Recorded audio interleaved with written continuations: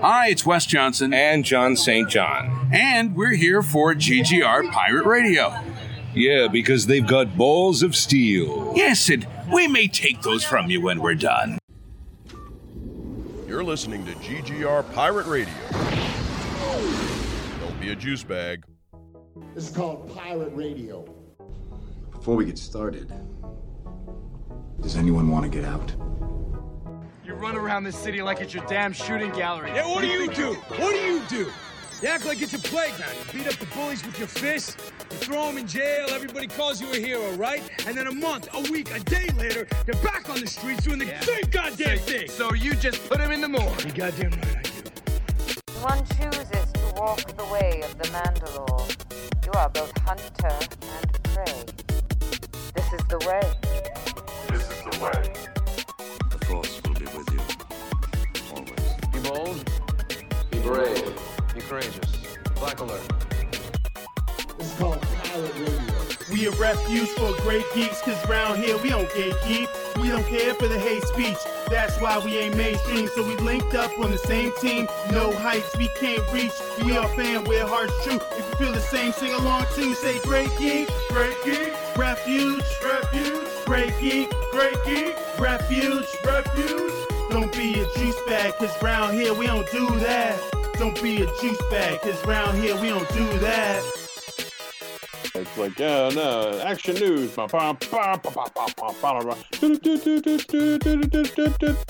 And now, your host, Mike Lunsford. I'm totally going to use that, too.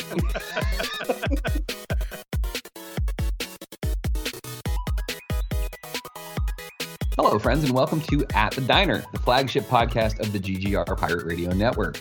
My name is Mike Lunsford. I am your host this evening, or this morning, or whenever you're listening to it. That's what's great about the internet. You can listen to stuff whenever the heck you want. We also have a website in which I am the editor-in-chief. It is greatgeekrefuge.com. Check it out. There's lots of wonderful articles, lots of great podcasts. In fact, we just put an article up about the recent Disney/Pixar movie that was released, that was written by Miss Chelsea House. The movie is called Luca. I'm sure you guys may have heard of it. If not, read the review. It's a great review, and then you can check out the movie if you have Disney+. Today, we're actually talking about movies, but the title of this episode is going to have a very, very nice subtitle, courtesy of our guest. This is going to be the buffet of bullshit. It is shitty movies that we just can't stand for various reasons. So you'll be hearing myself talk about it. You're also going to be hearing the wonderful and fabulous Professor James Rambo. So welcome him to the show. Hello. Yes, the professor. He explained the Dark Avengers and the Thunderbolts in a series of voice messages in a Facebook Messenger that changed my life. So you should subscribe to his newsletter where he will also tell you about these wonderful things, or you can just listen to the podcast because he does it here too. Our special guest for this episode, she is a wonderfully talented artist. If you're in our group, in our GGR group on Facebook, you see a lot of the posts that she makes. Her name is Zena Wergi. Hi, nice to meet you. Thank you for having me. It's nice to meet you finally through this medium, because I know we've talked before on social media. So yeah, we actually get to hear each other's voice now. That's right. Our friendship is really upgrading. We have taken it to the next level. I am super excited about this. In fact, what better way to become friends with somebody than to shit on movies that you can't stand? So let's jump right in and talk about this. It's one of those things where we've talked about it before on GGR, where we try to focus on the positive, like on the things that we love. But this is something that we love. We love to hate on shitty movies, and it's a victimless crime. Yeah. So what I want to do is, Zena, since you're a guest, it's only appropriate to let your guest go first. Like if you're ordering pizza, you let them have the first slice, those sorts of things. So go ahead and start us off. Give us a crappy movie that you just cannot stand, and we'll all discuss, and we'll kind of go round table here with some of the movies that we just do not like. All right. Well, I guess I should start with a couple days ago. I've been drawing a bunch of vampire ladies recently, and I was like, well, what's another vampire movie? I mean, if you're a fan of the vampire genre in film, your bar is already set tremendously low. Most of those movies are just no good, but you accept it, and you just kind of keep trying to move forward. So I figured I would. I did watch this in theaters. It was never good. It was not good then. It certainly aged like milk. So I did put myself through the trauma again of Queen of the Damned. I know. Oh man, and it was bad then, and it just did not get better. And just immediately as I finished it, I started messaging Rambo, and I was like, oh no, I have so many opinions and feelings. I mean, it is such a tremendous steaming pile of trash that it makes everything around it worse. It emanates trash. Like the music that's in it, I used to listen to in high school and whatnot. Like I enjoyed Korn and whatnot, but this movie makes it worse. You know, I like a dive bar in a basement. This movie makes it worse. This makes me not want to go to a bar ever again, which is frankly to me sacrilege. And it clearly, this script was written in about 47-minute flat. No remakes, no edits, nothing. That's it. Here's the script, boss. Let's go with it. And then the boss was like, let's cut this down even further. Let's cut it down to a solid 27 minutes of script.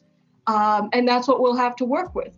And then surely someone on the production team hopefully had the wherewithal to be like, but then why are these characters meeting? None of these characters even have, like, who are these people? Literally, who are they? They don't have names. You get like 3 named characters, and beyond that, it's completely irrelevant. They don't matter at all.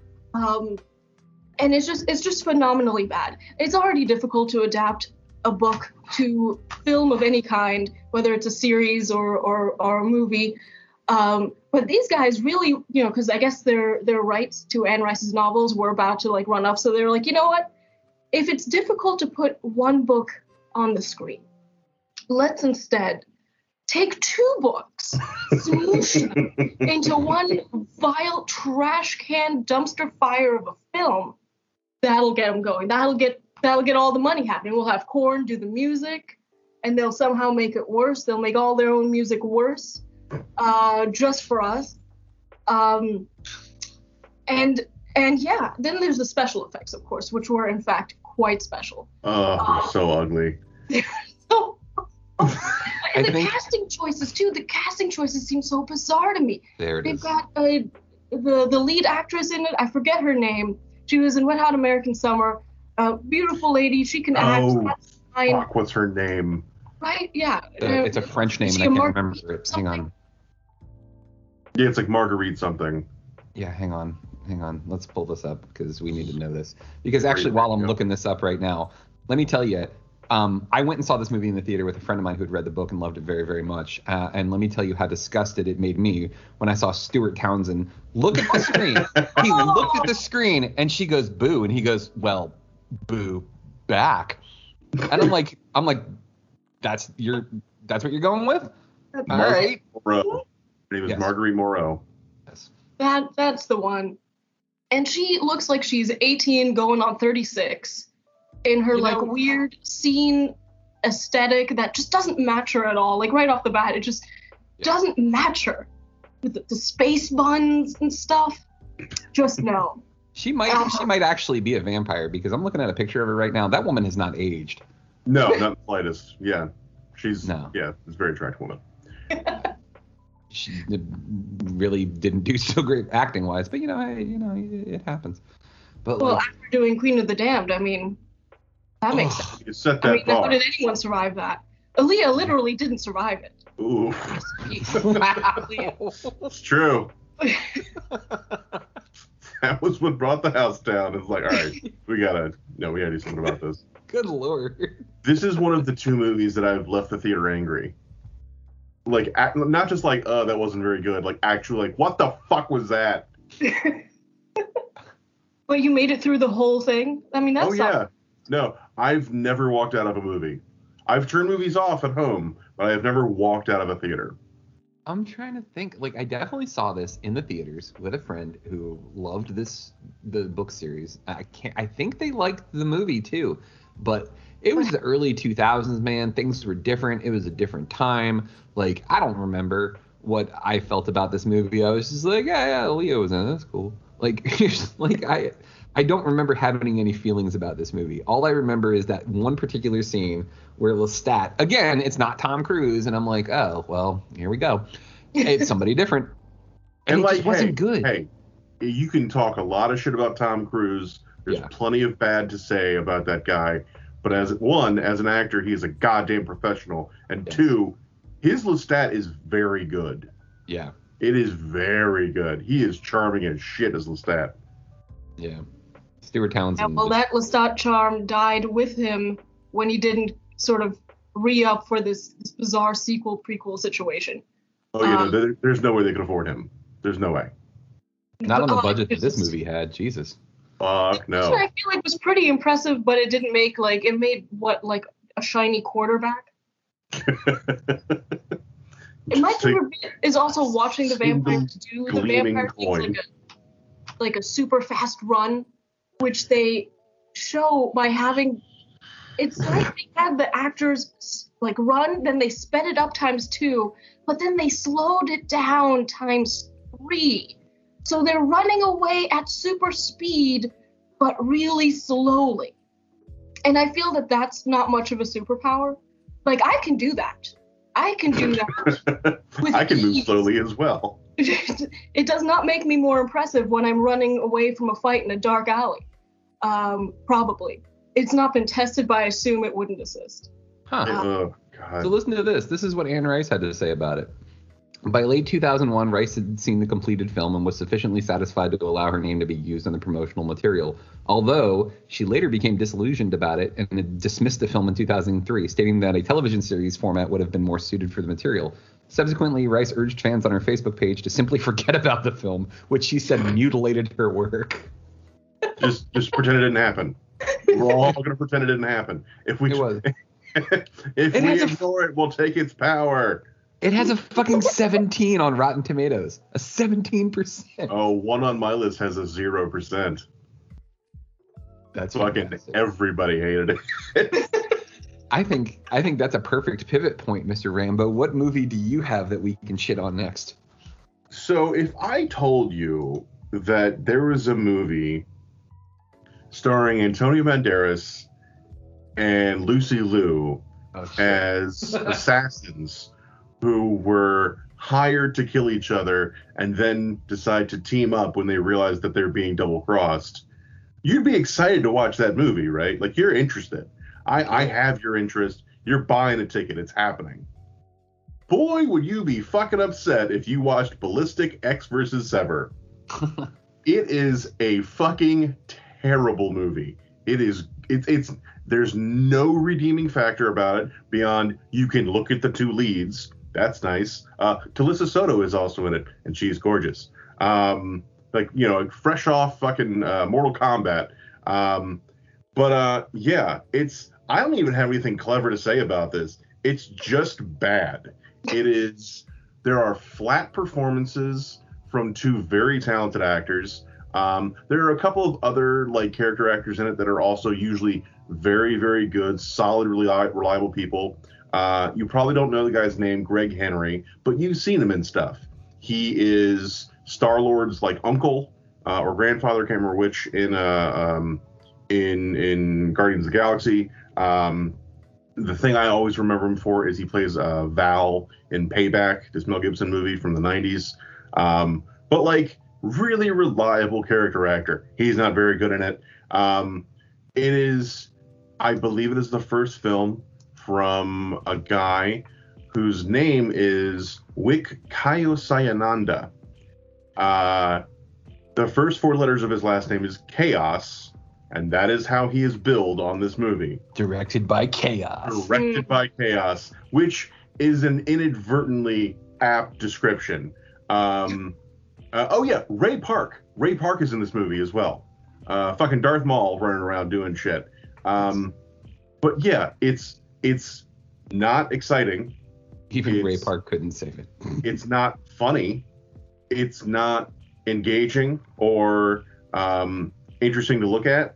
It's just I watched this movie and I was like, oh no, Antonio Banderas' career is over. He's done. He decided that he was like, I don't want to do movies anymore, so I'm gonna make this, and then people will leave me alone. and conversely, I was like, oh, Lucy Liu, no, you were doing so well. And then this movie came out in 2002. And yeah, it's just, I remember there being like there was a Game Boy Advance game that was a tie-in. That's how long ago this was. What? No. Nearly 20 years ago. What?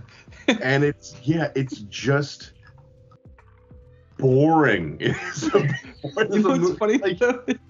Is the wiki says a Game Boy Advance first-person shooter was released in 2001, 10 months before the film. Unlike the film, the game received very positive reviews.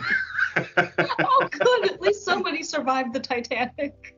Oh, that's awesome. So that's, you know, what's funny about that is that makes it feel like it's a movie based on a video game and not a video game based on a movie. Yeah, apparently Mr. Chaos, as he's known, is friends with Mark Dacascos because they've done a couple movies together. Good for them. Good for both of them. Yeah, it's just sad. It's just sad, and like there are certain elements that if you put them together, you would think are always bankable and are always a hit. Like they're always going to work. If you get good actors and you have a decent enough premise, you basically don't have to work that hard, right? You don't have to do much in order to not fuck this up. You'd be wrong, because this movie is terrible. Yeah, it's there's nothing redeeming I found about it at all. Like I said, it has a 0% on Rotten Tomatoes. I think for a long time it might still be the #1 worst rated movie on the site, which is saying something. Congratulations to them for that feat. I mean, you know, you really swung for the fences on that, and no one can deny your success. But yeah, it's just unfortunate. The real bummer. That's my favorite, is the James Rambo long sigh. That's what I love how the video game came out that it's based on came out before the film itself, given that it takes so long to make a video game. You would think. And nearly a year beforehand too. Like, yeah. God, oh, that's so much worse too. Can you imagine like getting the game and playing it and really enjoying it and learning like, oh no, this is based on a movie that's currently in development. Oh shit, this movie's gonna be awesome. I love Antonio Banderas. Fucking Zorro was dope as shit. I love it.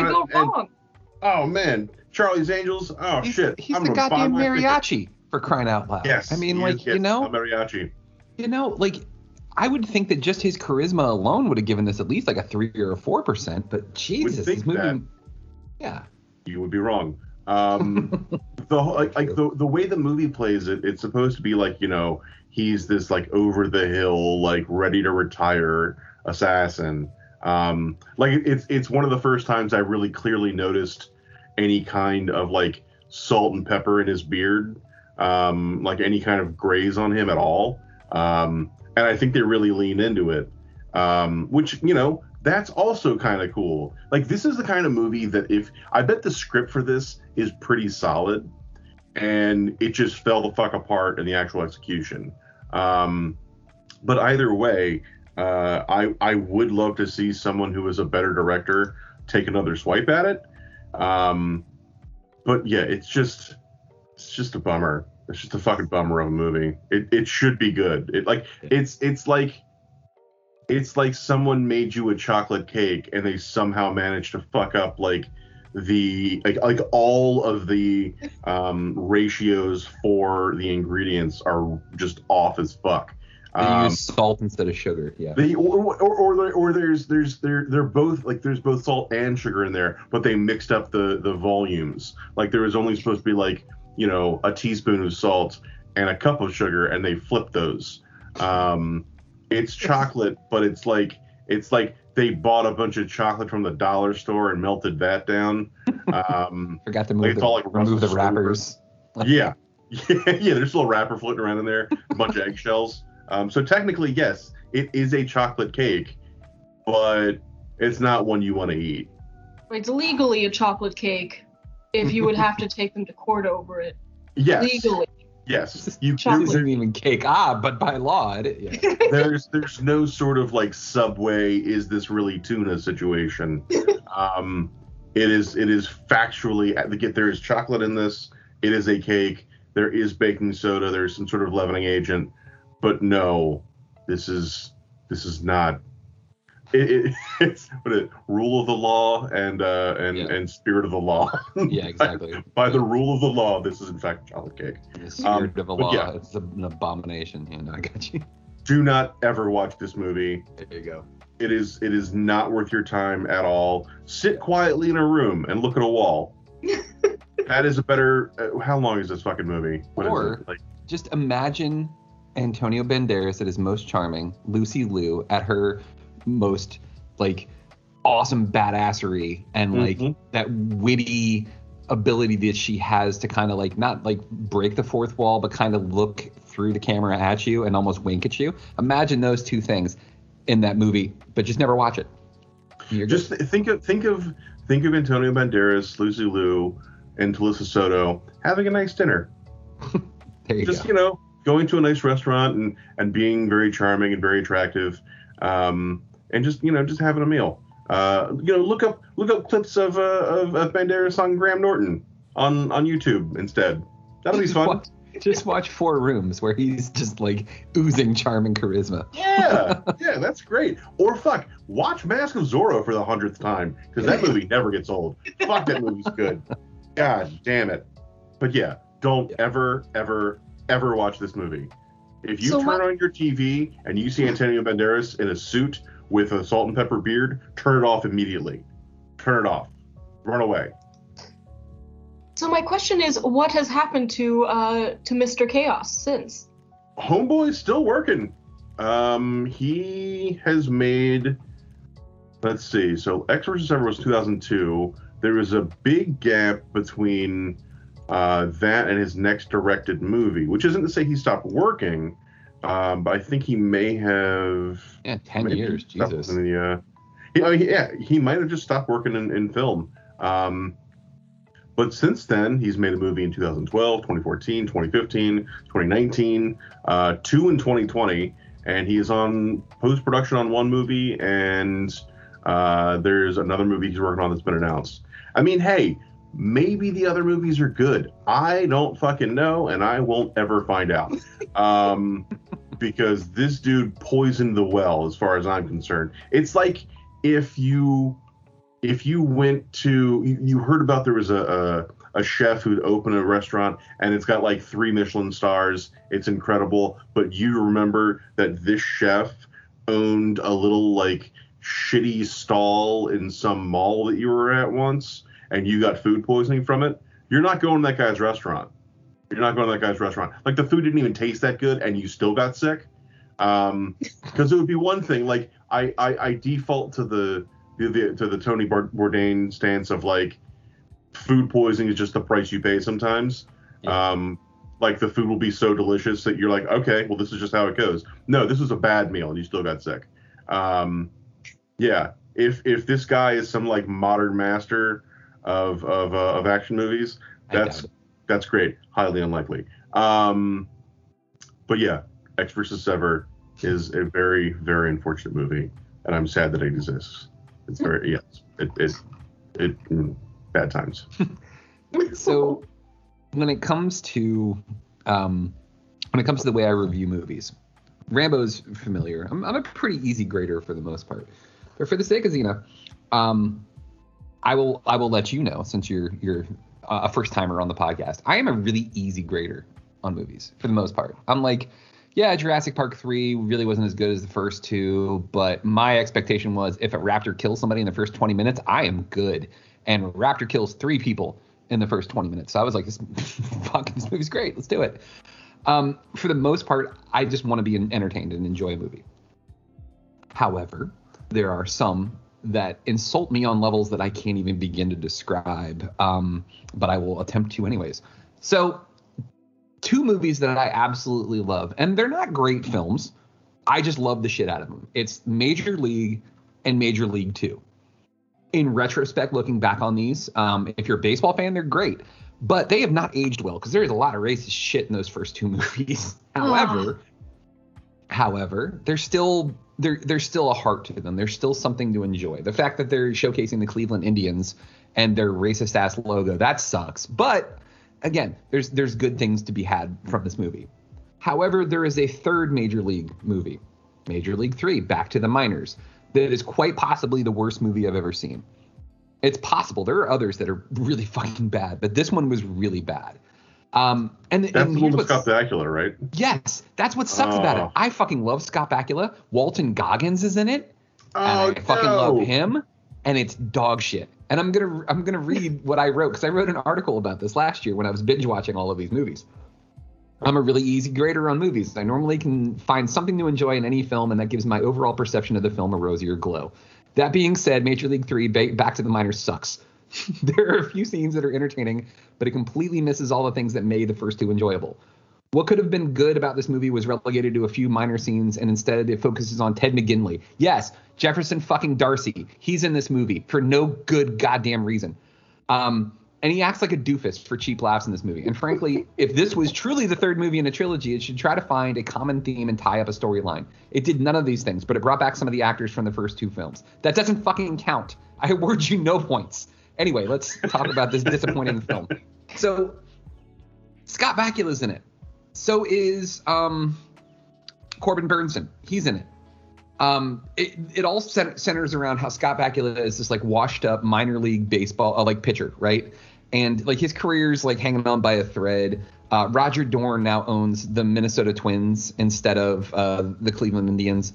And he's like, hey, I want you to be Scott Bakula. I want you to be the manager for my minor league team, right? So he takes on his minor league team. And the major league manager is Ted McGinley. The problem with this is Ted McGinley doesn't know dick about baseball. And like, look, like I'll give him credit where it's due. McGinley plays the pretty boy douchebag really, really well, right? Yeah. He's literally built his entire career on it. Like I feel like his checks should have like Ted McGinley in quotes, you know, that douchey guy from the movie you saw once. Like, and like I could see him as a pretty boy baseball player, but he's not a player. He's the manager of the Minnesota Twins, an actual major league baseball player. He's shitty to his players. He knows nothing about managing a team, and he knows nothing about development of young players. His moments in the movie are him making stupid faces and showing frustration and anger when things don't go his way. Like maybe it's the writing, maybe that's what sucked, but honestly, like I think it was him. Like if you're going to be smarmy douchey, like maybe show something as to why the prick was actually like a good baseball coach, but nothing at all. And like it just God, it was like imagine an annoying actor from a movie that you saw one time, right? Like because McGinley was in Revenge of the Nerds. So let's take another one of the guys that was in Revenge of the Nerds who was just like there for like, you know, just to be a nerd. What's his name? Timothy. He was in Field of Dreams as well. Why can't I remember that guy's name? The guy with the red shit. God damn it. I know exactly what you're talking about. It's the redheaded guy, fucking ginger guy. Welcome back to Rambo tries to remember actors' names. What's his name? I think it's Timothy Busfield. Yeah. Yes. Timothy Busfield. Yes. Tim Busfield. Let me tell you about Timothy Busfield. Okay. This dude again plays like an over the top nerd character in Revenge of the Nerds, but in Field of Dreams he plays a fucking amazing like concerned older brother who's trying to help them out of their issues that they're having with like selling the farm so they don't have to sell the farm. Like the guy has done a lot of other movies and he's proven to be a really, really good actor.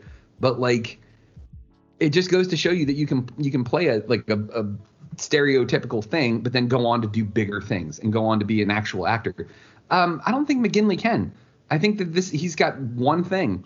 And like, I think that they were trying to find somebody to play the role of manager and they were like, fuck, we forgot to cast this role. We've got like a week left. Who's available? And they were like, that guy who was the neighbor on Married with Children. Really? He's available?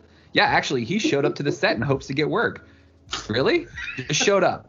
Nobody asked him to show up. No, he's just here. You were really shitting on him. Oh my God. Yeah, I hope I meet him. I hope I meet him in person one day so I can tell him how much he fucking ruined this movie for me. You are bad at your job, sir.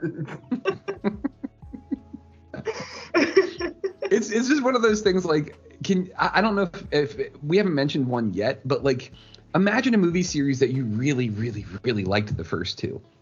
And then the third one, you're like, all right, let's see how they tie this trilogy up. And they were just like, we're not going to tie the trilogy up. Fuck all of that. Here's Stan from Revenge of the Nerds doing a bunch of dumb shit. Oh, thanks, I guess. Well, at least I didn't pay for this, and I just got to watch it. I pirated the shit out of this movie. At least I didn't have to pay for it. So there's that. Paid with it with time, your precious time. And I can never get that back. Never, ever. Ever. Ted McGinley, you owe me 2 hours of my life. Specifically you, and not anyone else who was a part of this production. No. Don't. Not the director, not the writer or writers. Probably writers. Yeah. Because sometimes the shittier the movie, the more people have writing credits on it. Yeah. Don't you bring Bakula's good name into this. No. You leave Walton Goggins alone. You let them continue to work. You, sir, are done, however. You just turn in your SAG card. It's over. Like, yeah. No more from you. He's actually probably a really, really nice guy in real life. Like, Ginley? Yeah. Probably. Yeah. Too bad he wronged you. So yeah. I just feel like I would go up to him and be like, man, you sucked in Major League 3. And he'd be like, yeah, I sure did, man. Yeah, that movie was balls. And then I'm just going to be like, oh. And he'd be like, how about I buy you a drink? And I'd be like, well, all right, Ted McGinley, you won me over. All right, McGinley. You have to call him by his full name, too. Yeah, of course. I hear that, and I always, for actors in particular, like I always feel bad for them when they're in shitty movies, because so often the job is just you interpret the script, you think about your character, you give your best performance, and if you have a shitty director or other people on set who just aren't terribly good at their jobs, you'll just think what you're doing is fine. Like, part of a director's job is to say that wasn't very good, or we need to take this in a different direction. Can you try this? Because the actor is there's only so much they can do, right? So I always wonder about stuff like, him walking off set with Bakula being like, that was bad, right? And Bakula being like, I don't know, man, the check cleared. Fuck it, let's go. Yeah.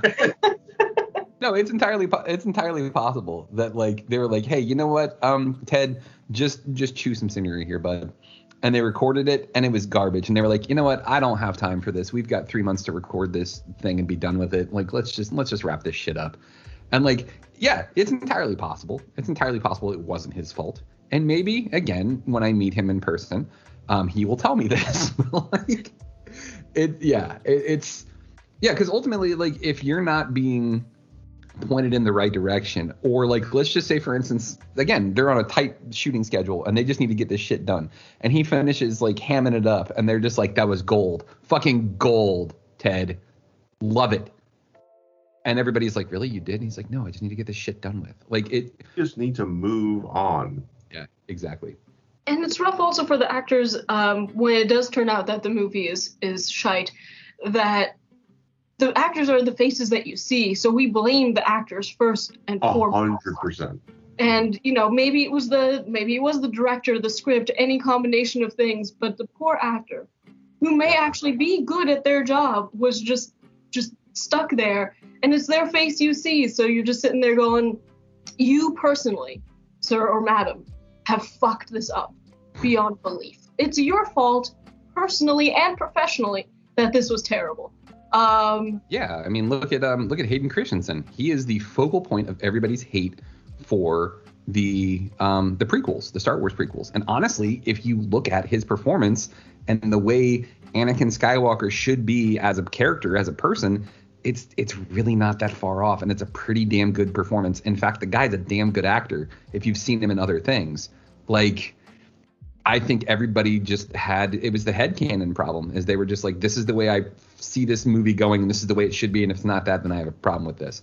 And the writing, like, this is going to piss off a lot of Star Wars fans. I don't think George Lucas is that great of a writer. He's a shitty writer.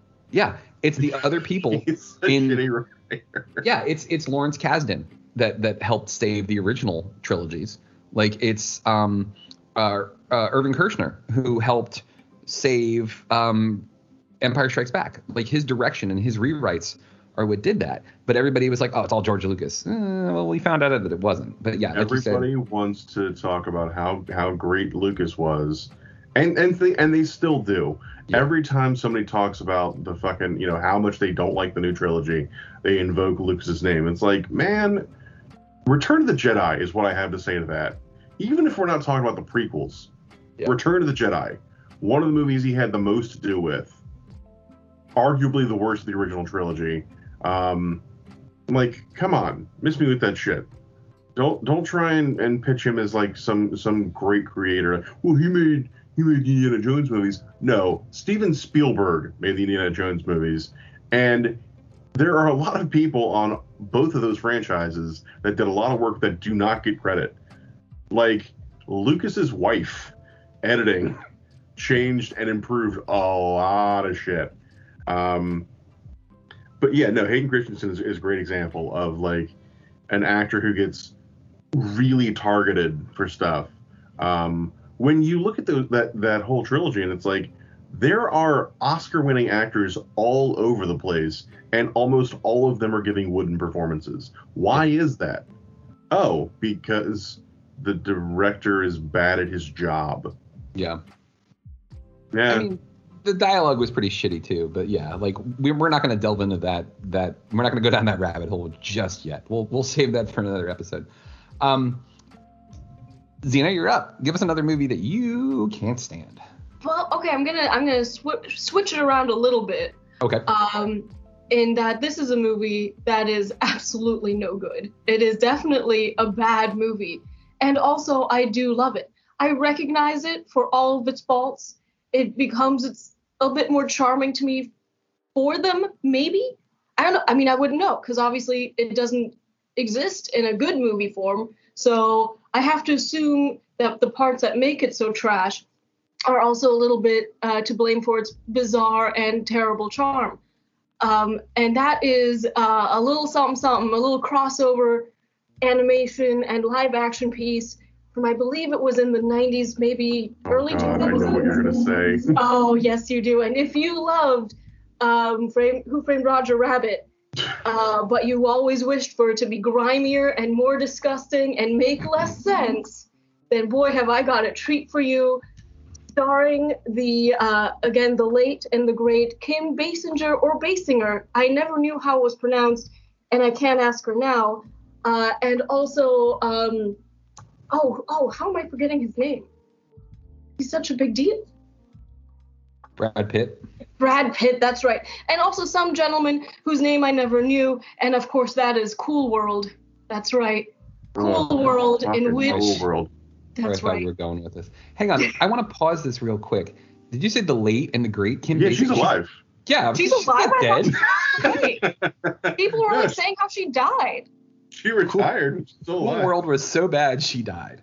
In Zena's eyes, Kim Basinger's last movie was Cool World. Why did I think she died? Just phone it in. You're done. It's over. Gabriel Byrne was in Cool World as well. I think Gabriel Byrne plays the lead. Yeah. That's the guy whose name I never knew. Okay, gotcha. Yeah. And, I love this movie because it is, like, gritty and sort of terrible. But, like, it's just conceptually so weird. I love the aesthetic of the Cool World portion of it because it is super, like, bizarre and, like, ugly and gritty and like, grimy and whatnot. But, like, none of it really makes sense. And then when you bring Kim... what was her name? Hollywood, Miss Hollywood, if she could, over into the real world, and she's just desperately trying to bang literally any dude so that she can become like a real person, like a fleshy person, which I don't understand. Conceptually, I don't understand wanting that, because when you're in Cool World, like you can fall from the tallest building, get hit by 100 cars when you land, and be good to go. I don't understand why you'd want to swap that out. Yeah. So if someone can make sense of that for me, that'd be great. But I just thought it was so fun. Zena, it's because everybody wants to fuck the hot cartoon. So that's what the movie's about. She's no longer the hot cartoon, she's just a hot regular lady. I mean, hey, that works too. understand why she would want to fuck like a dude so that she could become a regular lady rather than be a cartoon. The whole weird fucking Pinocchio thing with that movie. The gross Pinocchio thing. Pinocchio's like, Geppetto, how do I become a real boy? Well, take a knee, son. Yeah. I will say this though, because this is like as a role that I would not say like redeemed her, but was quite good, and she played it well. Was Kim Basinger was in? Is it Basinger or I don't even know how it's pronounced. We correctly. may never know ever. Yeah, well, yeah, because she's dead and we can't ask her. So. It is. It's Basinger, and you're supposed to hit the G a little hard, so it's Basinger. Basinger, yeah. Yeah. She is fucking great in L.A. Confidential. Oh yeah, she's phenomenal. Yeah, she's a wonderful actor. Yeah. Yeah. No one in that movie had to be a bad actor. Yeah. None of you had to be bad actors. None of you had to be bad. Reasons unknown, they were there. Yeah. You know, in this production, they just had to be very awkward and over the top. I remember watching it on cable when I was a kid and being like, "This movie's not that great," but they're, I'm like 12 or 13, and I'm like, "But there's a lot of sex in this, so this is interesting. Let me keep watching it." Like that makes so much sense. But I don't know if he ever did any other live action stuff. Ralph Bakshi directed Cool World. Oh yeah, you didn't know that? No, son of a bitch. That lines up so well. You horny motherfucker. Constantly like, I want to fuck that cartoon and that cartoon. As a matter of fact, just all of them. Just all of the cartoons. Give them all to cartoons. Me. Yeah, Fritz the cat. Let's do this. Ralph Bakshi. Ralph Bakshi. Jesus. Fucking Fire and Ice and oh god. All right, Rambo, give us another one, man. The other movie, like I said earlier, there are two movies that I have left the theater angry. One was Queen of the Damned. The other was Alien versus Predator. Yeah, that one wasn't great. It's so okay. A movie. It is certainly a movie. This is what really bugs me about that movie. I am someone who read. I never read the comics, but I read the novelizations of the comics, and that movie pulls really heavily from that story, except for the good parts. It is essentially just, we're going to find an excuse to have these two characters show up and fight each other. Hey, I'm down for that. Let's do it. One of the most interesting things that happens in that comic and those books is first of all, they're doing the sort of Ripley thing of like badass female lead. Imagine if Ripley met the Predators, helped them fight the aliens, and then became a hunter with the Predators. That sounds fucking cool, right? Yep. Doesn't that sound interesting and like something you want to be a part of? The second book begins, like the first book ends with an elder predator that has brought a bunch of young ones to this planet to have them like go through their like rite of passage. She helps him survive all these fucking aliens, and so he's like, hey, you passed the test. And so he marks her with the fucking alien blood, with the fucking acid blood. He gives her fucking like sign on her forehead. And so like, hey, if you want to come with us, you're welcome to. And she's like, dope. There's no reason for me to stay here. So the second book picks up like a year or two later, and she's full-fledged, like she's part of the team. She's running around kicking like 9 kinds of ass.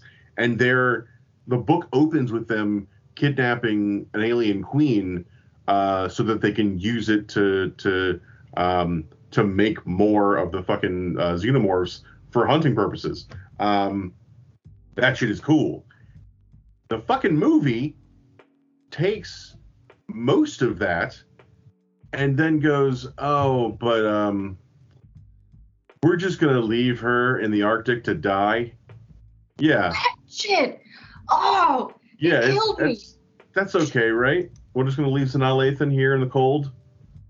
By herself. By with herself. No shelter. with no shelter, with no vehicle. Not even a single rollerblade to skate away to safety on. Because like, all right, see you later. This was cool. I respect you. Honestly, like, you know, correct me if I'm wrong, because it's been a long time since I watched it, and I'm not watching it again. But I left that movie like they just abandoned her in the snow. They couldn't give her a lift to civilization just real quick. And like, there would have been no extra effort required to have them be like, you know, just an open hand, like, you want to come with us? That would have been it. That would have been so cool. It sets it up for a big sequel. She could run around being a fucking badass, like, and also, like, you know, who doesn't want to see Sanaa Lathan in the, like, fucking, the mesh, fucking Predator outfit with all the armor pieces and shit, just running around being a badass with dreads and shit. Oh, yeah. Customized to her much smaller human frame. It would be awesome. Yeah. Oh, that's a whole subplot in the second book, is the smallest of the Predators can't stand her, fucking hates her. Everybody calls him Shorty, even though he's like 6'5", because to them, like the shortest guy on the basketball team, basically. Like, yeah, exactly. Yeah. It's not like a Muggsy Bogues situation where he's like actually a relatively short man. No, he's just tiny compared to them. And she's like 5'3". So he's constantly trying to get her killed, and everybody else loves her. Everybody else that sounds like a movie I want to watch. I want to watch this one. 100%. Hold on. Yeah. The character's name is Machiko Noguchi, and she is just fucking cool as shit. And Sideshow Collectibles a couple years back did a toy of her, and it is fucking awesome. Let me see if I can find it. It is like, you know, it's funny that you mentioned this, because I remember years ago, before this movie came out, reading in a like nerd magazine of some sort the basic premise for a Alien vs Predator movie, and it's exactly the way you're describing it. Like, there's no reason in the world they couldn't have done that. Yeah. And like, ultimately too, like, imagine for future movies involving a predator, that you've got a predator hunting somebody. We'll just say it's a human, you know, like some other big action hero.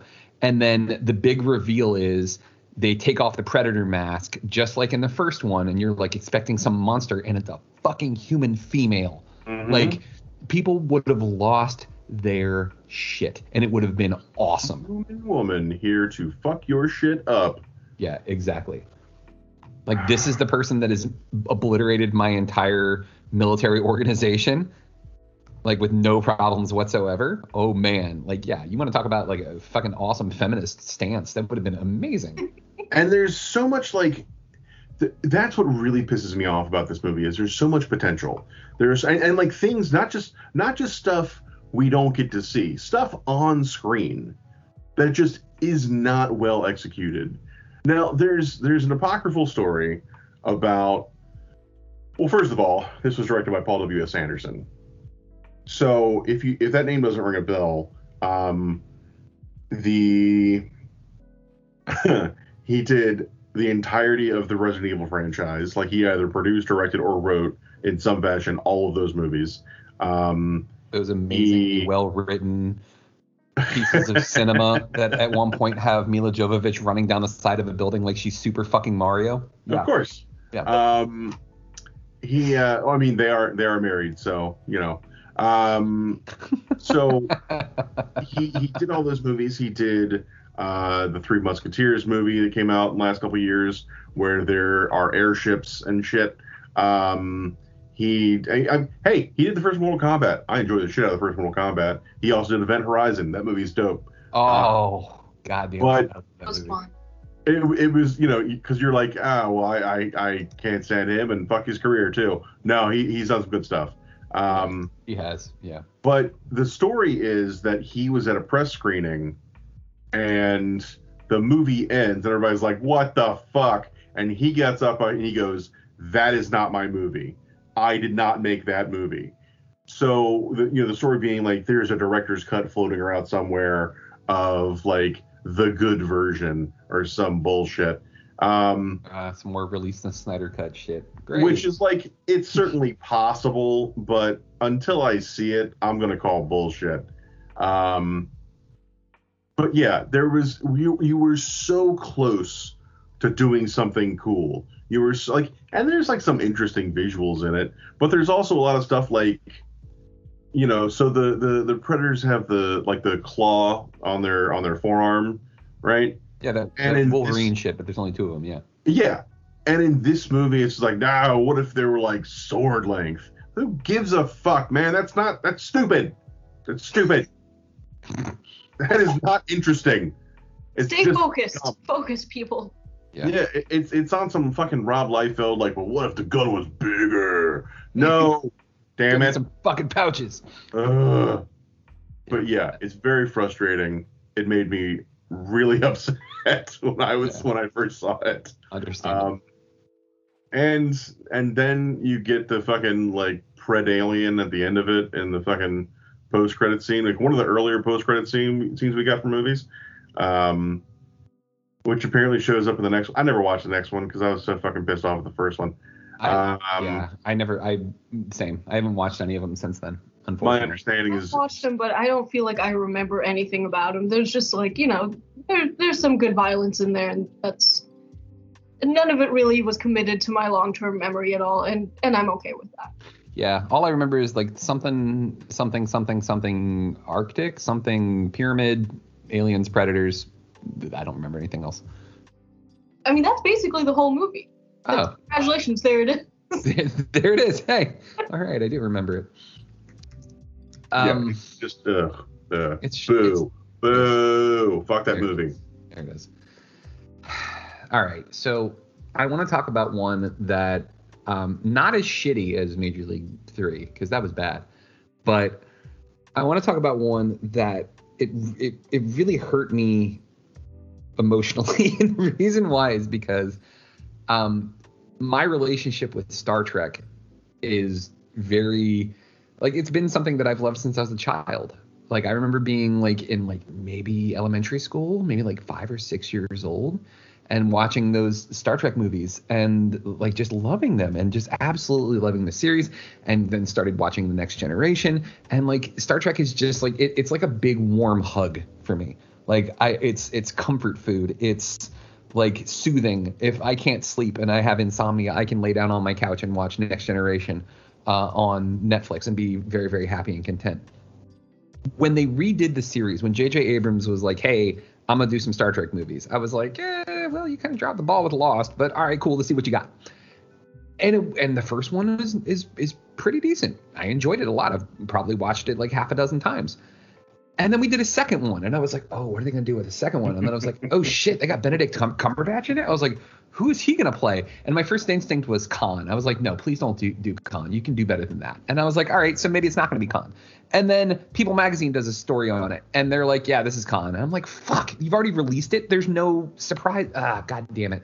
And then they all come out, and they're like, no, he's not Khan. We were just kidding. And I was like, oh, okay. And then you watch the movie, and he is Khan. So it's just like, God, what the fuck just happened? Like, you've already set us on the wrong path. The problem that I have with this movie is the beginning of it is good. And that's what sucks so bad, is the beginning of this movie is great. Because first off, the actors are fantastic. Like, Chris Pine as James T. Kirk is fucking dead on. And they add things to this movie that was never in the original series or any of the original movies. The fact that there's a relationship between Kirk and Pike that's very father-son-esque was a really, really, really good nuance. And then what do they do with that? Oh, let's kill Pike. Okay, why? I don't know. And there was really not a good reason for it, other than like now Kirk needs motivation to do this, other than the fact that he's a fucking Starfleet captain and it's his goddamn job. But, you know, what do I know? The beginning of the movie is great. It's a really, really good allegory for what was happening in our world at this time, as far as like the Patriot Act, as far as like the war on terror, because Harrison is John Harrison is his name, is the name they give Benedict Cumberbatch in the beginning of the movie. He basically is committing terrorist acts against the Federation, and you're just like, oh shit, this isn't good. And then he escapes to Kronos. Kronos is the home planet of the Klingons, and they're not authorized to go after him on Kronos. But Admiral, what's his name? I can't even remember his name. Admiral Marcus, that's right, because he's Carol Marcus's father. Admiral Marcus, who's Peter Weller from RoboCop, which is fucking dope. He's like, just don't worry about it. Just you go take care of business. And I was like, get it. He's George W. Bush. This is cute. Okay, cool. And like they send Kirk to go get him on Kronos, and there's this badass fight between all of the Klingons, and it's just really, really fucking cool. And I was like, they're gonna take his ass because Harrison is Osama bin Laden and Kronos is Afghanistan. Okay, I get the allegory, but you know what? At least we're doing something with this, and we're talking about the moral implications of doing something like this. I was like, this is okay, great. And then there's the second half of the movie when they've captured John Harrison, and he's in his cell. And he has this big dramatic moment where the music swells and he's like, my name isn't John Harrison. My name is Khan. This fucking means anything to this starship of children who've never met you, who didn't see the movies because the movies didn't exist because they're not in this universe. So they have no fucking idea who Khan is. This is literally for the audience. So having this big dramatic reveal for your actor, it makes no goddamn sense. But like what makes this even worse though is he reveals this. We're like, okay, all right, fine. But this doesn't have any impact now because JJ, you fucked this up and People Magazine dropped this spoiler before anybody else did. So it gets even worse too, because at one point they have to ask old Spock, because old Spock is the bridge from the old series to the new series. They ask Leonard Nimoy, hey, can we trust Khan?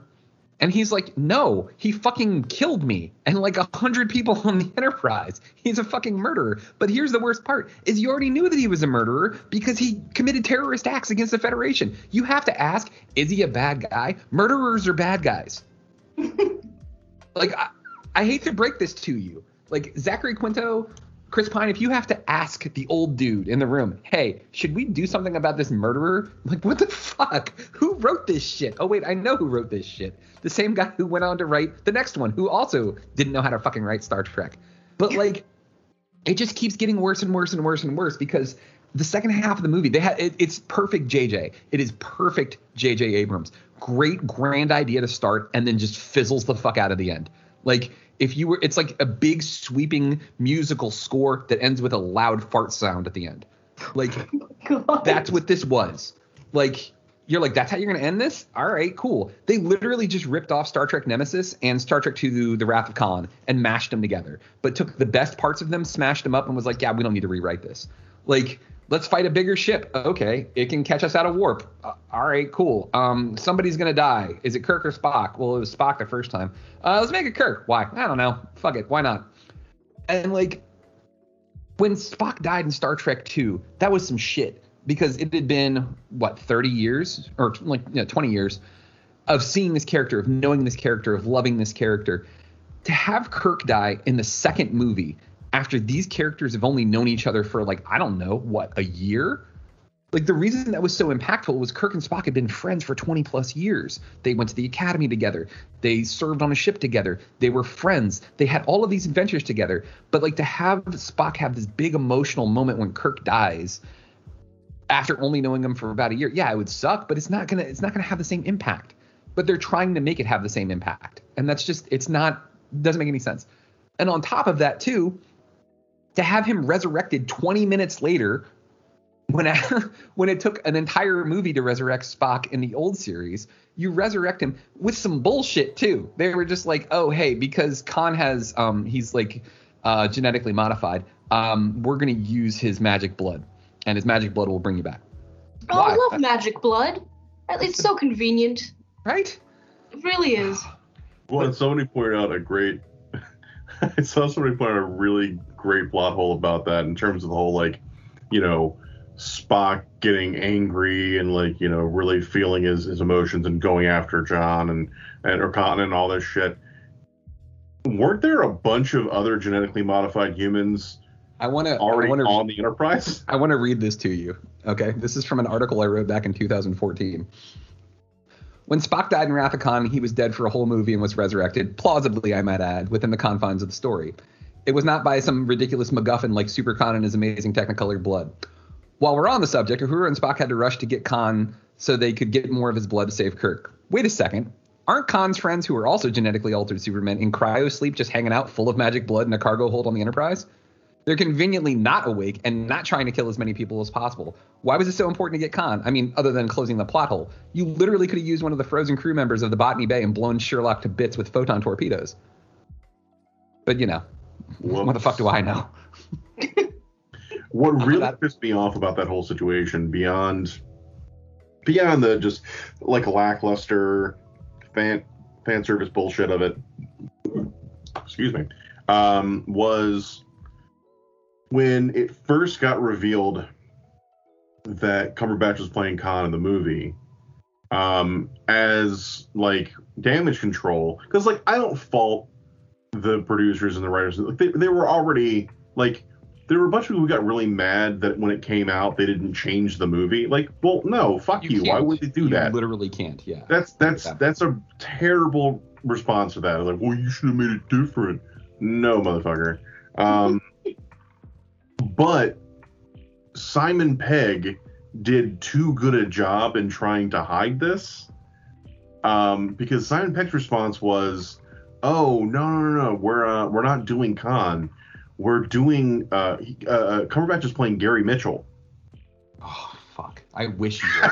I was so hopeful you would know who I was talking about. Yeah, the guy who, when they cross the Great Barrier, turns into a fucking god. Yes, that's Yeah, he's like a lieutenant commander who becomes like this crazy god powerful dude, who he's just a guy who becomes this crazy like space god. That is way more interesting.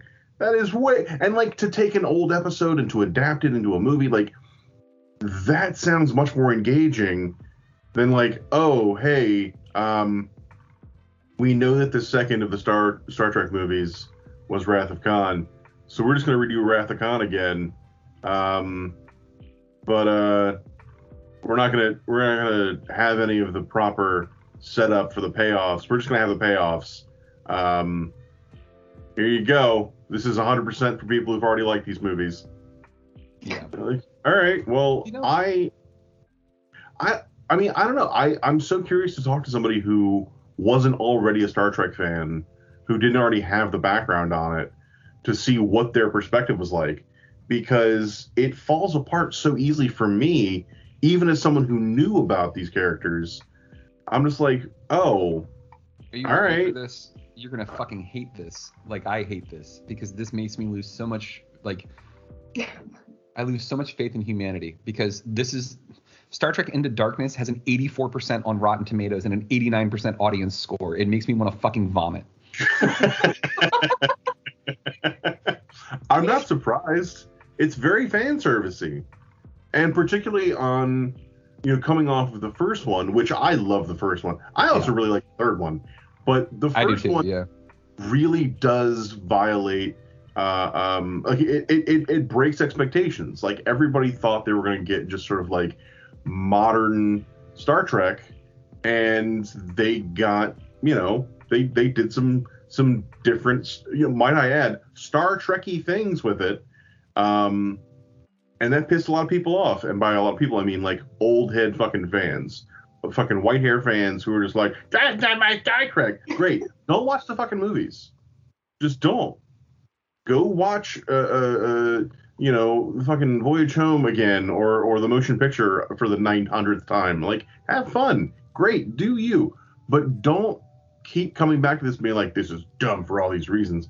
This is specifically setting up a different timeline. They go out of their way to be like, you're right, this is not your Star Trek. This is a parallel universe. Suck it up. And honestly, I don't have an issue with any of that.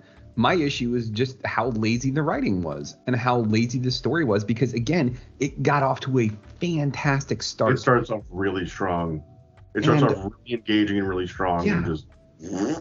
And exactly, that's the big musical score that ends with a fart sound. Yeah, exactly. What was so frustrating about it is, like, he didn't even need to be Khan. You didn't need the whole crew of frozen people.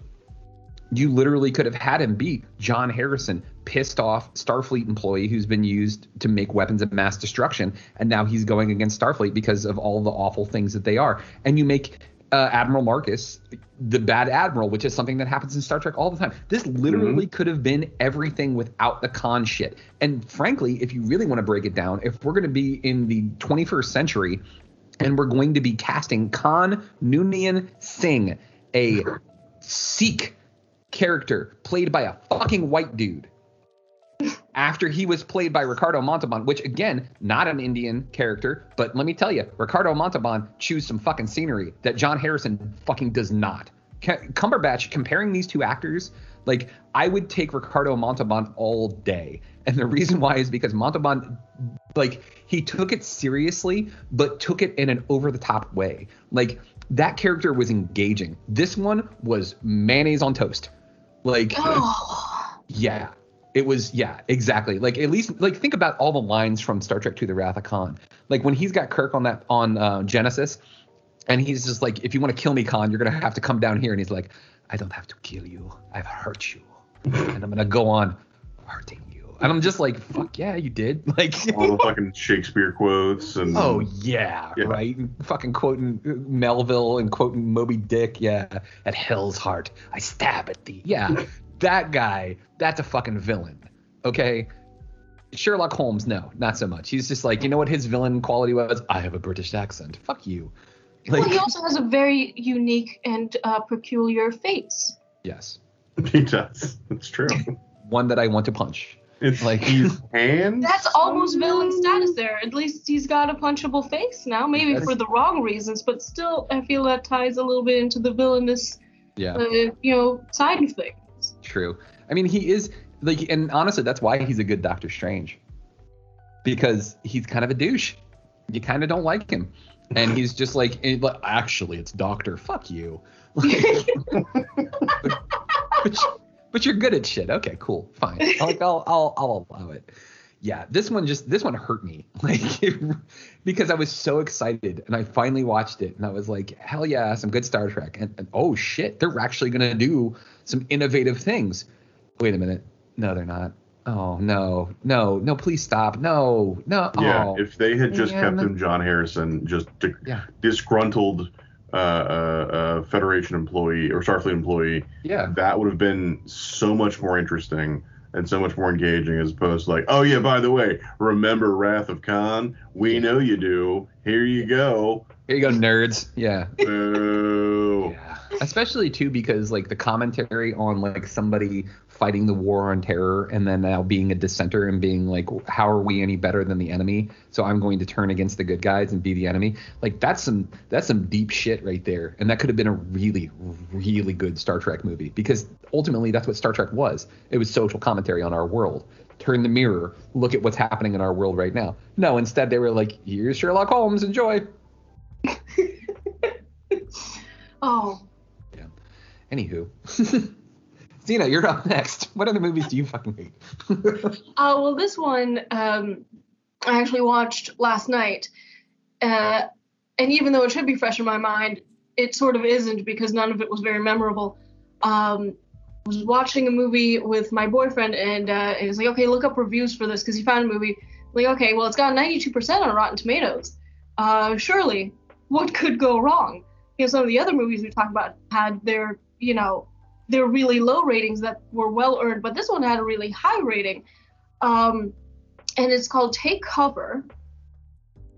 I don't know when it's from, and I don't remember, like, I don't recognize most of the actors or anything. My boyfriend just found it scrolling through the endless Netflix feeds and that kind of thing. And it's a film where you're constantly wondering whether or not the lead actor has like a psychosis situation, or if he's getting like messages from beyond that tell him to prepare for something, right? In this case, big storm. So he keeps having these dreams. He's a dad, there's a daughter, and she's deaf, and they're getting her implants so that she can hear, which is all contingent upon his really good insurance that he gets from work. But he's falling behind in work. Is it maybe Take Shelter? It's called Take Shelter, yeah. Yes. Okay. Cool. Have you seen it? I know. I think I know who the director is, and I know why this is personally, because I might want to have like a word. No. I'm not a I'm not familiar. I'm a that degree. We'll line him up. Like I get Ted McGinley first, then you can take yeah. So so Dad is getting these dreams in which there's like a big storm on the horizon, lots of lightning is happening, and it starts raining what looks to be like motor oil, right? And then something bad happens, like his dog will bite him, and he'll wake up and like he will have like peed the bed in the night, that kind of thing. We also learn that his mother is schizophrenic and she's in like an institution for that. She got her own happy little apartment in her institution, however that works. And so we're wondering constantly, is he going mad? Does he have schizophrenia that was passed down from his mother, or is he like actually seeing something? Because obviously he starts doomsday prepping, right? Like one does. Natural progression. So he works construction, so he starts taking like stuff from work to build his like bunker and whatnot. He's getting gas masks, and these dreams are getting worse and worse. And the thing about the movie is, though, when you start a film and you don't know much about it going in, immediately your brain wants to be like, okay, who am I rooting for, right? Who's my guy? Who's my lady in this production? And well, Dad seems nice enough, but he's got this thing with his mouth where it looks like he's constantly slightly chewing on something. But he never swallows or spits it out. You don't see him eating very often. You're just distracted by, like, what's in your mouth, man? What's in your mouth? Like, you want the lead? Gum in church, spit it out. What is it? Is it the lead? It could be any. Is it chewing tobacco? Where's your cup? Give me something to work with. Is it the lead actor? What's that? Is it the lead actor? Yes. It's Michael Shannon. It's Michael Shannon and Jessica Chastain. Oh, two leads. There it is. Michael Shannon does look like he's always chewing on something. I don't know. Zod, Shannon, drop it, Zod. Shannon was he was General Zod in Man of Steel. He's the government agent in The Shape of Water. He's the guy you've seen in other things. Yeah, he's a really good actor. I like that guy a lot. But no, he absolutely does look he's constantly chewing on something. Constantly chewing on something. Spit it out. I love Forrest Whitaker as an actor. I think he's fantastic. Like him playing Idi Amin was fantastic. But Forrest Whitaker has an expression on his face in many, many movies where he's like, man, I'm hungry. Like he just like, especially, I don't know if you've ever seen Ghost Dog before, but like Ghost Dog is a perfect example of that. The whole movie, he's just like, he's like, really use a sandwich. Just like he just has that look on his face the whole time. Just eyeing the craft services table from beyond the cameras. What's my motivation on this? We're getting a bucket of chicken after this. Hell yeah. Like, yeah. It's so Dad in this movie doesn't have much, like, he's kind of going into his descent into madness, so he doesn't start off tremendously likable. We don't get a chance to see that if he was ever like a likable dude. He just gets weirder and weirder, but doesn't tell anyone about any of this, including his wife, who's still trying to like raise their child, and she sells, handcrafted pillowcases at the flea market in their almost town where they live. I think it might be Ohio or something. It's the farmlands, So she takes her daughter to sell, handcrafted pillowcases, and that's like her thing. So they show it multiple times enough where I think the implication is that they just don't spend a lot of time together. Like they live in the same building, but they don't see each other very often, that kind of thing. And at first you're like, okay, well, Dad's getting weird, so maybe Mom will be normal, and like that's the character I'm supposed to be like connecting with. And at first you think that might be it, but then it turns out she's like she kind of seems like a bit of a bitch. And it's like, okay, if my husband started getting all weird on me and sort of ducking responsibilities around the home, that kind of thing, I suppose I too would become less pleasant to be around. But no, that doesn't seem to be quite it. It just somehow the pieces don't fit together. None of the pieces in terms of like their personal relationships really fit together. There's no character there where you're like, oh, you're a good person, except for maybe the daughter. And that might just be because she has no lines, because she's deaf and does not speak. And maybe that's why I like her better, because she's barely even there. Her and the dog, they're great. But beyond that, I don't like throw out this whole family. They have like a Sunday lunch at one point, and they kind of made it up to be like a little bit of a big deal. Like, Dad has to feel good for the Sunday lunch or else it needs to get canceled. So let me know because I will cancel it. And then, he wakes up in a cold sweat that morning, looking like he's just about to like vomit all over the place. And she's like, okay, well, I'll, if you're not okay, if you need to go to the doctor, we'll cancel the lunch. He's like, no, fine. I'm just chewing on this thing. Don't worry. And like it goes on, and then the church people come over for their Sunday lunch. And I thought that Sunday lunch meant like, a big meal. But they're over there with their SpaghettiOs, just like, didn't see you in church today. I'm not judging, but I sure do sound judgy, don't I? And he's just like, yes, how was the service? I'm still chewing, but not on these SpaghettiOs. I've just been chewing for weeks. Been working this piece of crystal for the last 2-3 weeks. It's like I'm upset that you didn't get this, Xena. That him chewing is him chewing on the difficulties in his life. Did you not see that? I clearly did not, because I was so stuck on trying to figure out who the likable character was. Which is none of them. Right, so he continues with these dreams and his like doomsday prepping, and he eventually gets fired from his job, which of course now calls into question the insurance for the daughter's, implants or whatever it is that they're trying to get sorted over there. And then he has like a blow up in like what is this? Like a town mess hall where like everybody goes and it's like a little like buffet and everybody gets their like 30-day-old fried chicken and whatnot. And there's like a blow up with like a really short, embarrassing, cringy fist fight that ends with Dad being like, oh, I see where you all think I'm the crazy one. He told you I was crazy? I'm not crazy. When the storm comes, and it's coming, you're all going to get washed away. And it's just, oh, God, it's bad. And so please let there actually be a storm. Because I'm sitting here for now an hour and a half, and I'm just like, please let there be like something we're actually working towards other than just the tragic downward spiral of this character and the destruction of this little family. And then it does start storming. Spoilers galore. You're welcome. Maybe don't watch this movie anyway. So it starts storming. So of course, and it starts with just like rain. Like it looks like a regular, like rain. There's rain clouds.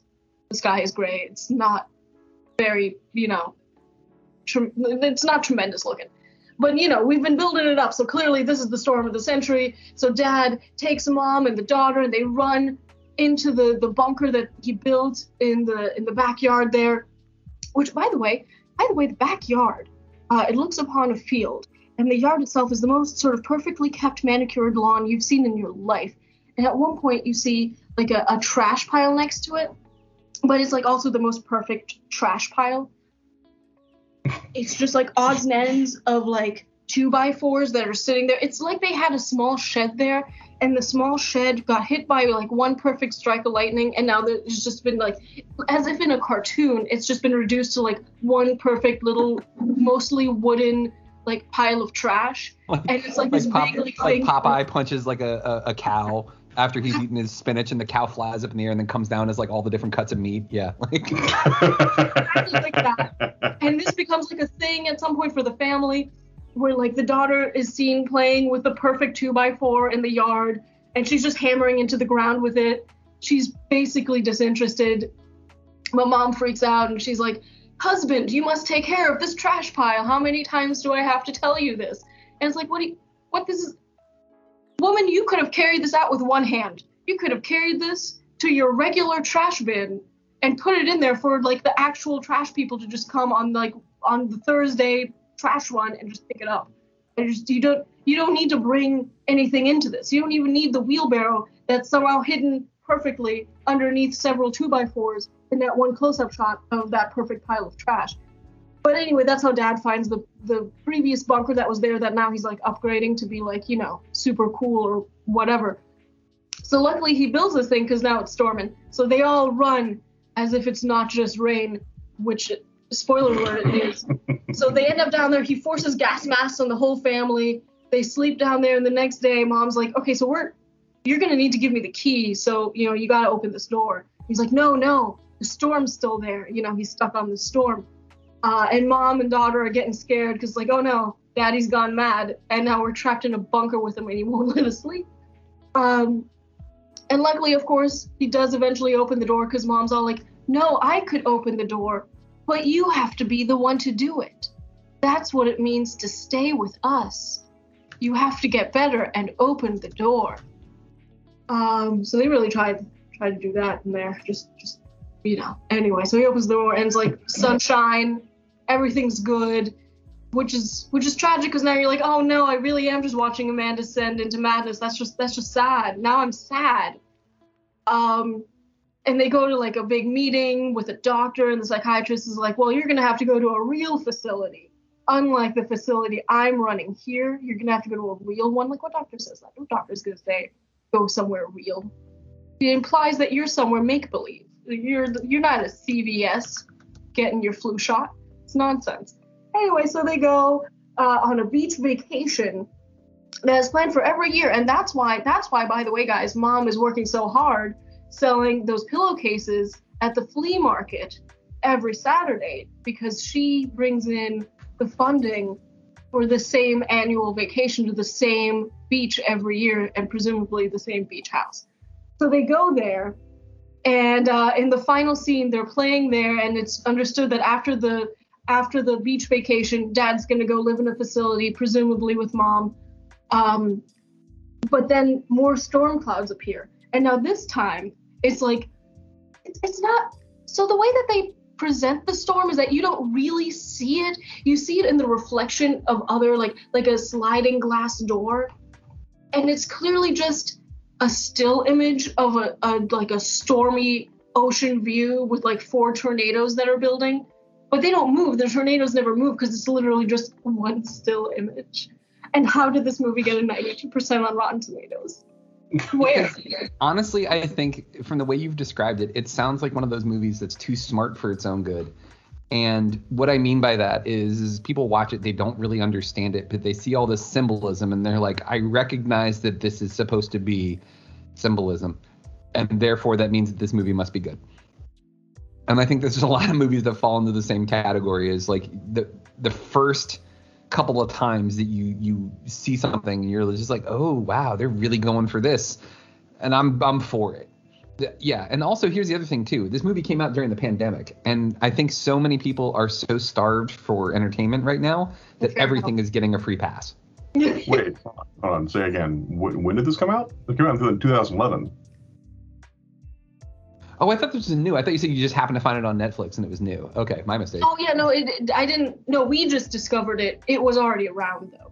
Oh, well. It would make more sense if it had come out during the pandemic, I suppose. But yeah, I don't think it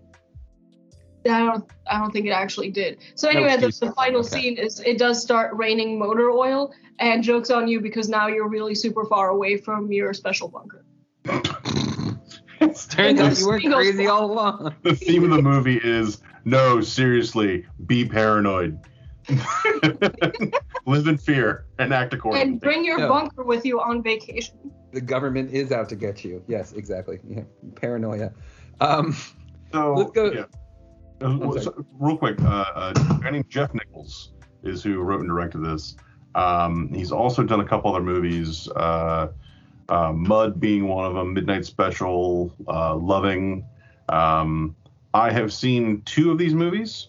It is he's very much the sort of like, I'm going to deal with difficult subjects and be kind of vague about them. And you figure out what the ending is, which can work. But when it doesn't, it's just fucking irritating. Let's talk about the ending of this movie. What did it mean? What did it mean to you? Fuck you. I asked you a question. No, what do you think, motherfucker? It did start raining actual motor grease, so I'm gonna need, and then the screen went black, so I'm gonna need a little something, like I'm gonna need more out of that. So Mud is really a great excuse to watch a couple of child actors really kick ass in this movie, like do really, really impressive performances, and see Matthew McConaughey be really creepy and scary and dangerous. Like when there was that whole reconnaissance when he was like being like, oh yeah, by the way, I can actually act. Like, I'm not just a really pretty face, and I'm actually really good at my job. That was one of the big movies that did it. Midnight Special could have been really cool. My point that, like, I like all their performances. The writing itself is good. It just kind of stops. And Nichols is a guy who makes movies for pretty cheap, which is also one of the reasons why he's able to keep making movies. And they're very popular. Like, there's definitely something to what Mike said in terms of it being a little too smart for its own good. He's clearly a guy that he's saying something with his movies, which I can appreciate. But it's just like, yeah, but are you saying anything that I care about? Are you saying anything that's really engaging me as a viewer? And so far, I'm 1 for 2 with him. I liked Mud. Midnight Special did not really do it for me. And Take Shelter is one of those movies that was on the list for me for a while because I really like Michael Shannon as well. But I'm also just like, Well, I'm sorry I spoiled it for you. Or you're fine. One or the other. I would always rather hear no, don't watch this, or definitely do. I'm someone who, not proudly but also not ashamedly, is influenced by others' opinions. People who are like, oh, I don't care what other people think. I do whatever I want, or I don't care what the critics have to say about things. I do. I give a shit. I want to know what other people think about this, because that does influence my experience.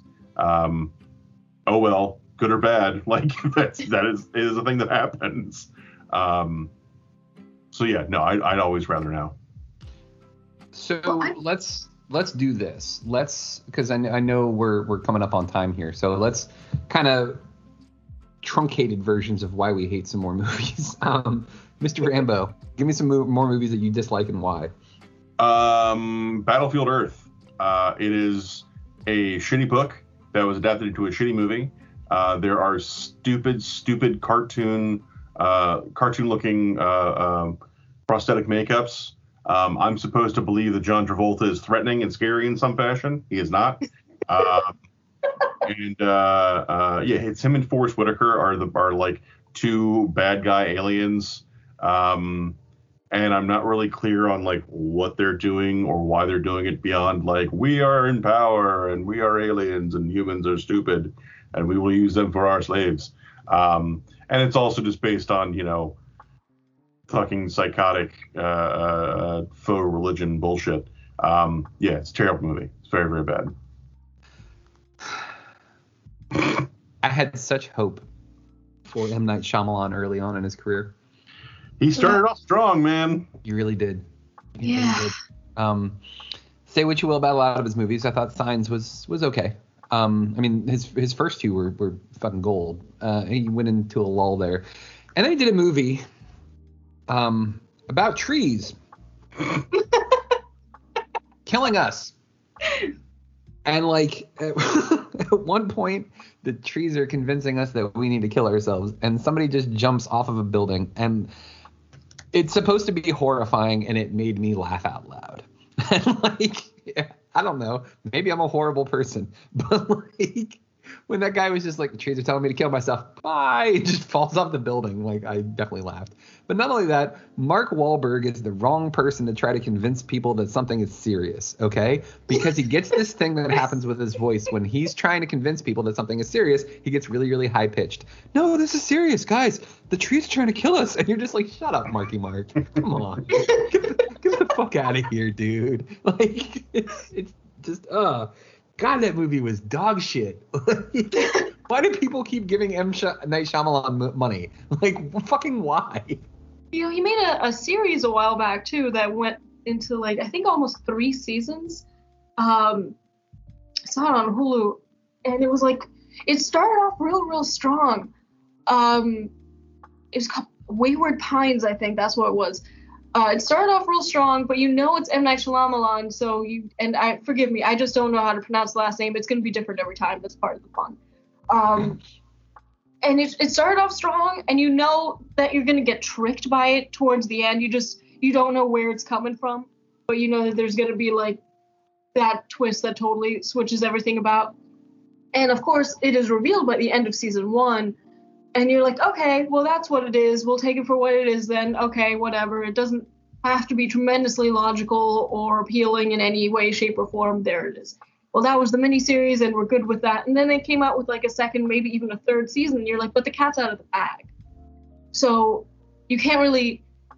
And now they're attempting to like, world build around a fresh new reality that was recently, revealed, and it just kind of falls apart. It gets weird and awkward and falls apart. And I think the takeaway from season 2 was you should really fear your children and everybody's children, because they're scary. You might be raising them to be like specifically scary.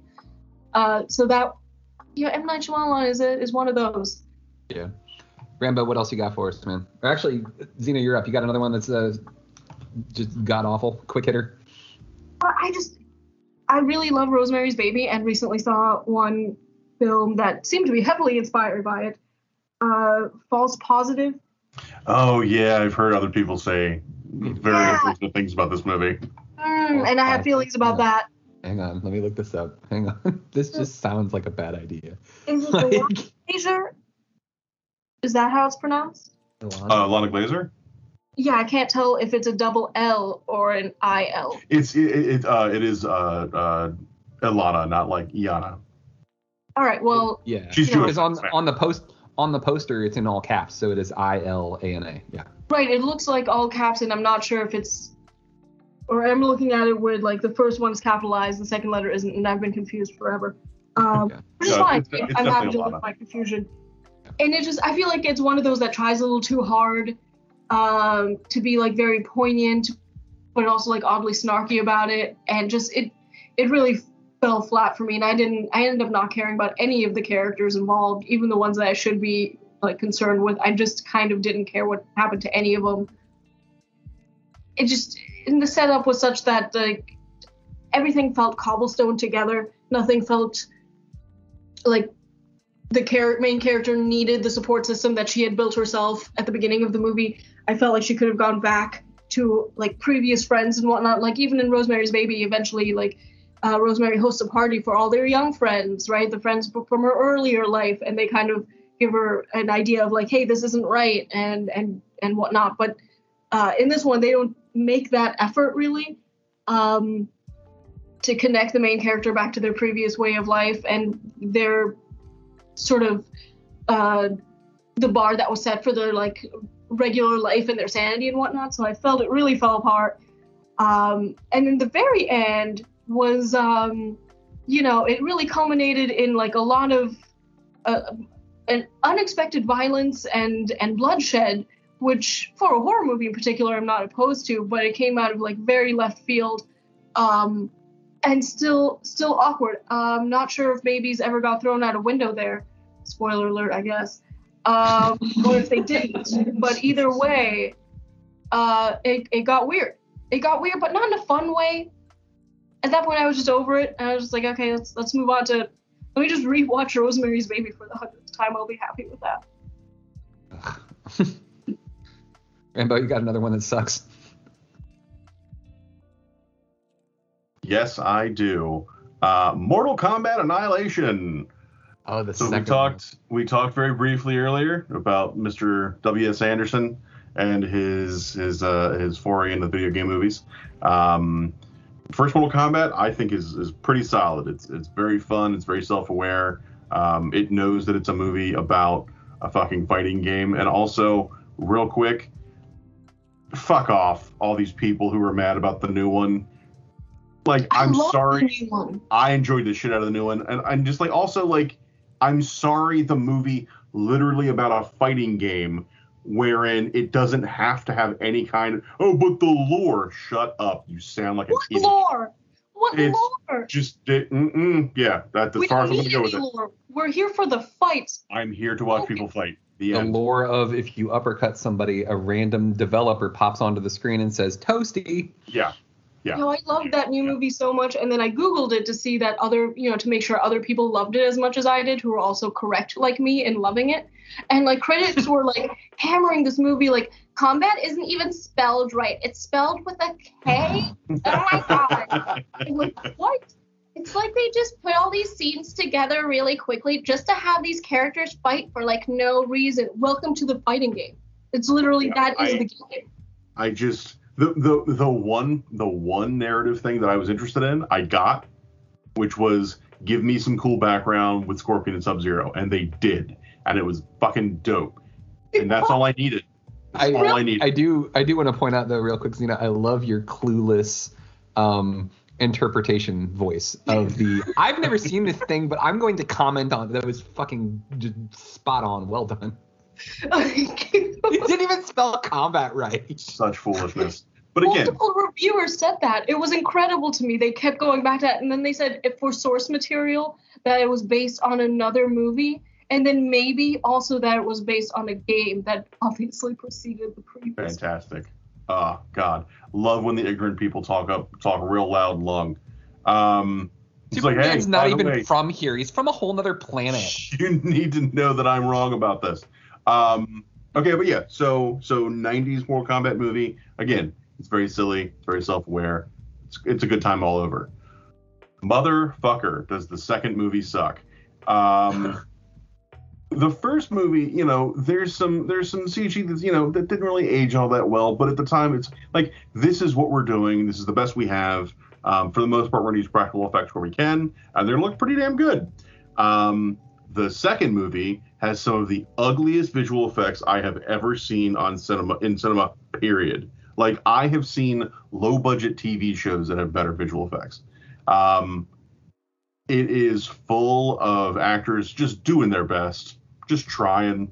It should have definitely gone straight to video. It did not. It got a theatrical release, and it is awful.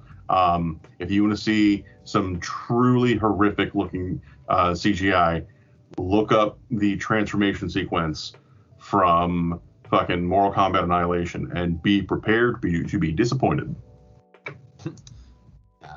I can't wait to watch it. It's going to be so bad. Okay.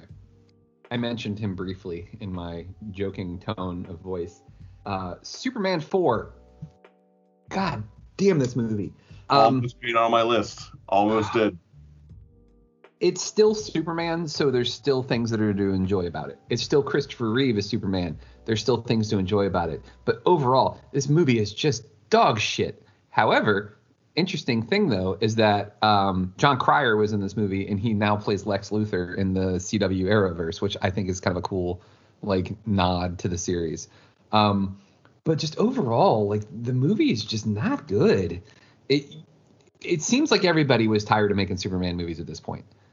Christopher Reeve included, the writing team, the directing team, just nobody wanted to be here.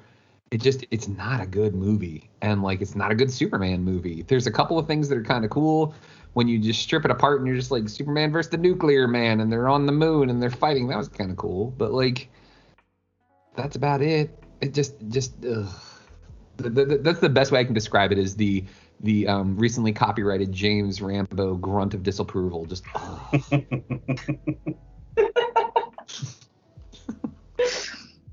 we'll go backwards circle here. I'll do one more. I remember being a kid and hearing about this movie. And of course, when you're a young man, movies that involve attractive actresses that are going to be nude, it's very enticing. You're quite excited about this, right?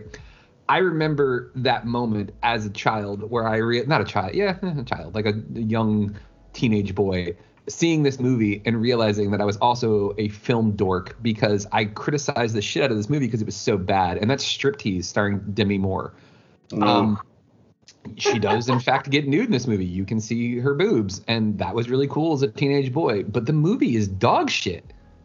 It's fucking awful. It's a horrible, horrible movie. It literally, I remember watching it and I was like, this was not worth waiting to see her boobs.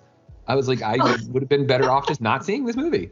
It just, ugh, God, it was just awful. Just gross. Rambo, give us one that you just don't like. This is the last one on my list. Alone in the Dark. Uwe Boll. Fuck that fucking guy. Uwe Boll just doing what he does, which is make garbage films. There's a whole like theory about him that he's not actually a bad director. He's a very shrewd businessman, because apparently in Germany, if you make a movie that doesn't turn a profit, you get some kind of big crazy tax break. The producers, yeah. Yeah, and of course he writes, directs, and produces all of his own movies. So there's that. But yeah, I like Christian Slater. I think he's a good guy. He seems like, well, I mean, I don't know if he's a good guy. He might be an asshole, but he's a solid actor. He's somebody I can rely on, and he tried his best. Fucking Tara Strong and some other person. I can't even remember who the other guy is in this movie. But it's bad. I'm not even giving you some specifics. It's based on a video game. It's a horror video game. There's guns and shit. There's a scene where somebody shoots somebody else through like a block of ice. That was supposed to be interesting. It's not. Stupid. It's real bad. It's just real bad. Like I don't even dislike it enough to get excited about it. It was just like, yeah, it wasn't even the lackluster hand job that some things are. It was just like, you know, someone vaguely looking at your penis.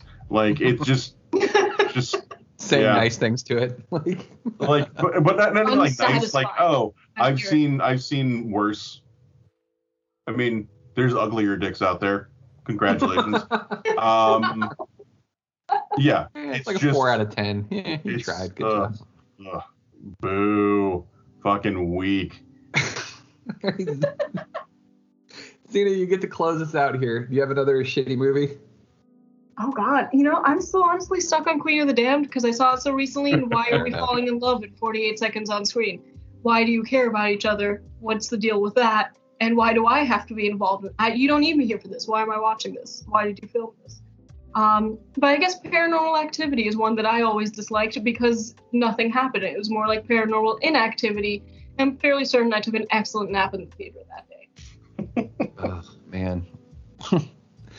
And it spawned, what, 8 sequels or some shit? Like, from nothing! Yeah. Nothing happened. Nothing happened. Yeah. Ugh, man. I want to end, I want a palate cleanser here. I want a movie that's so shitty it's good. Because the way the spectrum works is it's a circle, in the sense that, like, movies can be really, really good. They can be really, really bad, but then they can be so bad that they've then turned around and become enjoyable. My go-to is always, and it will always be, I want to say it was 1989, the 1989 Masters of the Universe movie with Dolph Lundgren. Like, it's so bad, but it's so fucking good. Like, mostly because Frank Langella as Skeletor is fucking phenomenal. Like, he just, like, nobody else is, like, doing any good acting in that movie except for him. He's just like, fuck it. This is my time. And it was his damn it, I love song? that movie. Is that what you're saying? Oh, man, it's just... Oh, not even. No, he kept making good movies. Just, he's incredible in that movie. Yeah, like, he just, like, compare it on the same level as Raul Julia's performance in Street Fighter. Mm-hmm. Where, like, Raul Julia is the only one who was like, oh, none of y'all are acting? Fuck it, I'm gonna act the shit out of this movie. Like, that's him as Skeletor. Like, he's just like, everybody else is like kind of like muted in their performances. Like Dolph Lundgren, Dolph Lundgren's no amazing actor. The guy's a physical specimen. He's a fucking genius too, because he's like a biochemist. But like, yeah, not a great actor in this movie. But not Frank Langella. He's just like, no, I'm going to be Skeletor to the max. And it's the best performance. It's fucking phenomenal. Not only that, too, it's loosely based on Jack Kirby's New Gods, which, if you're a comic book fan, is kind of cool. Rambo, give us one. Xena, give us one, and then we'll call it a day. I try not to go the guilty pleasure route of things, so I'll just pick one of the movies that I know a lot of people talk shit about. Over the Top. Over the Top is so much fun. It is fucking ridiculous. It's about arm wrestling competitions, professional arm wrestling competitions, specifically Sylvester Stallone playing a truck driver whose main aspiration is to win a professional arm wrestling competition, while also winning back the love of his son, who is now in military school and shit. It is very silly, very cartoonish, There's a whole thing about how like the fucking trucker cap he wears, when he turns it around, it's like it's like flipping a switch and he becomes like a different guy. And now it's time to compete. And you're like, okay, man, cool, sounds good. All right, Zena, take us home. I guess I'm gonna go with the Ninth Gate, which I love, but everybody else tells me is terrible. And I accept that. I enjoy it so much that I kind of want a tattoo of it. And by kind of, I mean I've had the idea for years now, and I'm still wanting it, so that's happening. It may have been like goofy and dumb as hell, and you're followed around by Cisco half the time, but damn, I had a good time watching that. On that note, all of you wonderful people out there who are listening to this podcast, we appreciate you. We really do. You make this thing that we do, which is just a bunch of geeks and nerds talking about geeky, nerdy things that they love. It makes it that much more enjoyable to know that people are listening to it and sharing it and enjoying it. So we appreciate you. I want to thank our guest, Zena. I want to thank Mr. James Rambo, as always. I want to thank all of you wonderful, fine folks out there again. We appreciate you. Stay tuned. We got more stuff coming. Next week, we'll have more episodes. And look forward to all of MC's cool things that he's going to be talking about. Right now, he's actually filming a music video for his upcoming release of his new album. So all sorts of cool things are coming on the horizon. So remember, stay safe. Just as a reminder, the pandemic's not over. I just ran into this because at work, one of the people that I work with contracted COVID. So you still should probably keep those masks around. You probably should be still social distancing, like wash your hands. Again, though, this is still a stressful situation. Try to be nice to people as best you possibly can. But remember, together, there are no heights we can't reach.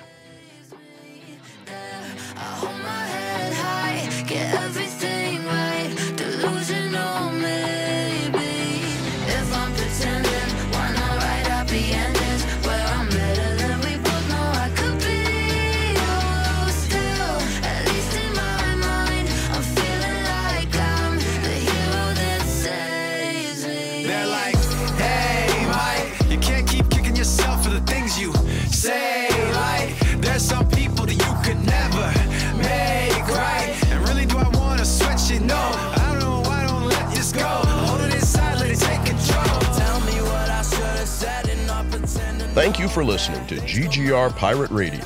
Make sure you check out our website, GreatGeekRefuge.com, for all of our awesome articles and wonderful podcasts. This has been Pirate Radio Network production, Juice Bags. Yeah, boy.